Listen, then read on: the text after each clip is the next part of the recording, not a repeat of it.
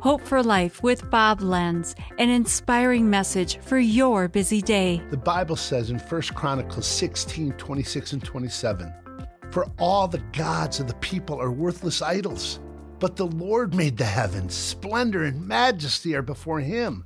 Strength and joy are in his dwelling place." See, God longs for people to have a strength and joy, to have fulfillment of life and joy. To be truly blessed means you have internal joy that nobody can take away. People cannot live without joy. When they are deprived of true spiritual joys, they become addicted to carnal pleasures, said Thomas Aquinas. Where do you look for pleasure? So many times people say that God is the killjoy. Really? I just officiated a funeral of my son's best friend from high school.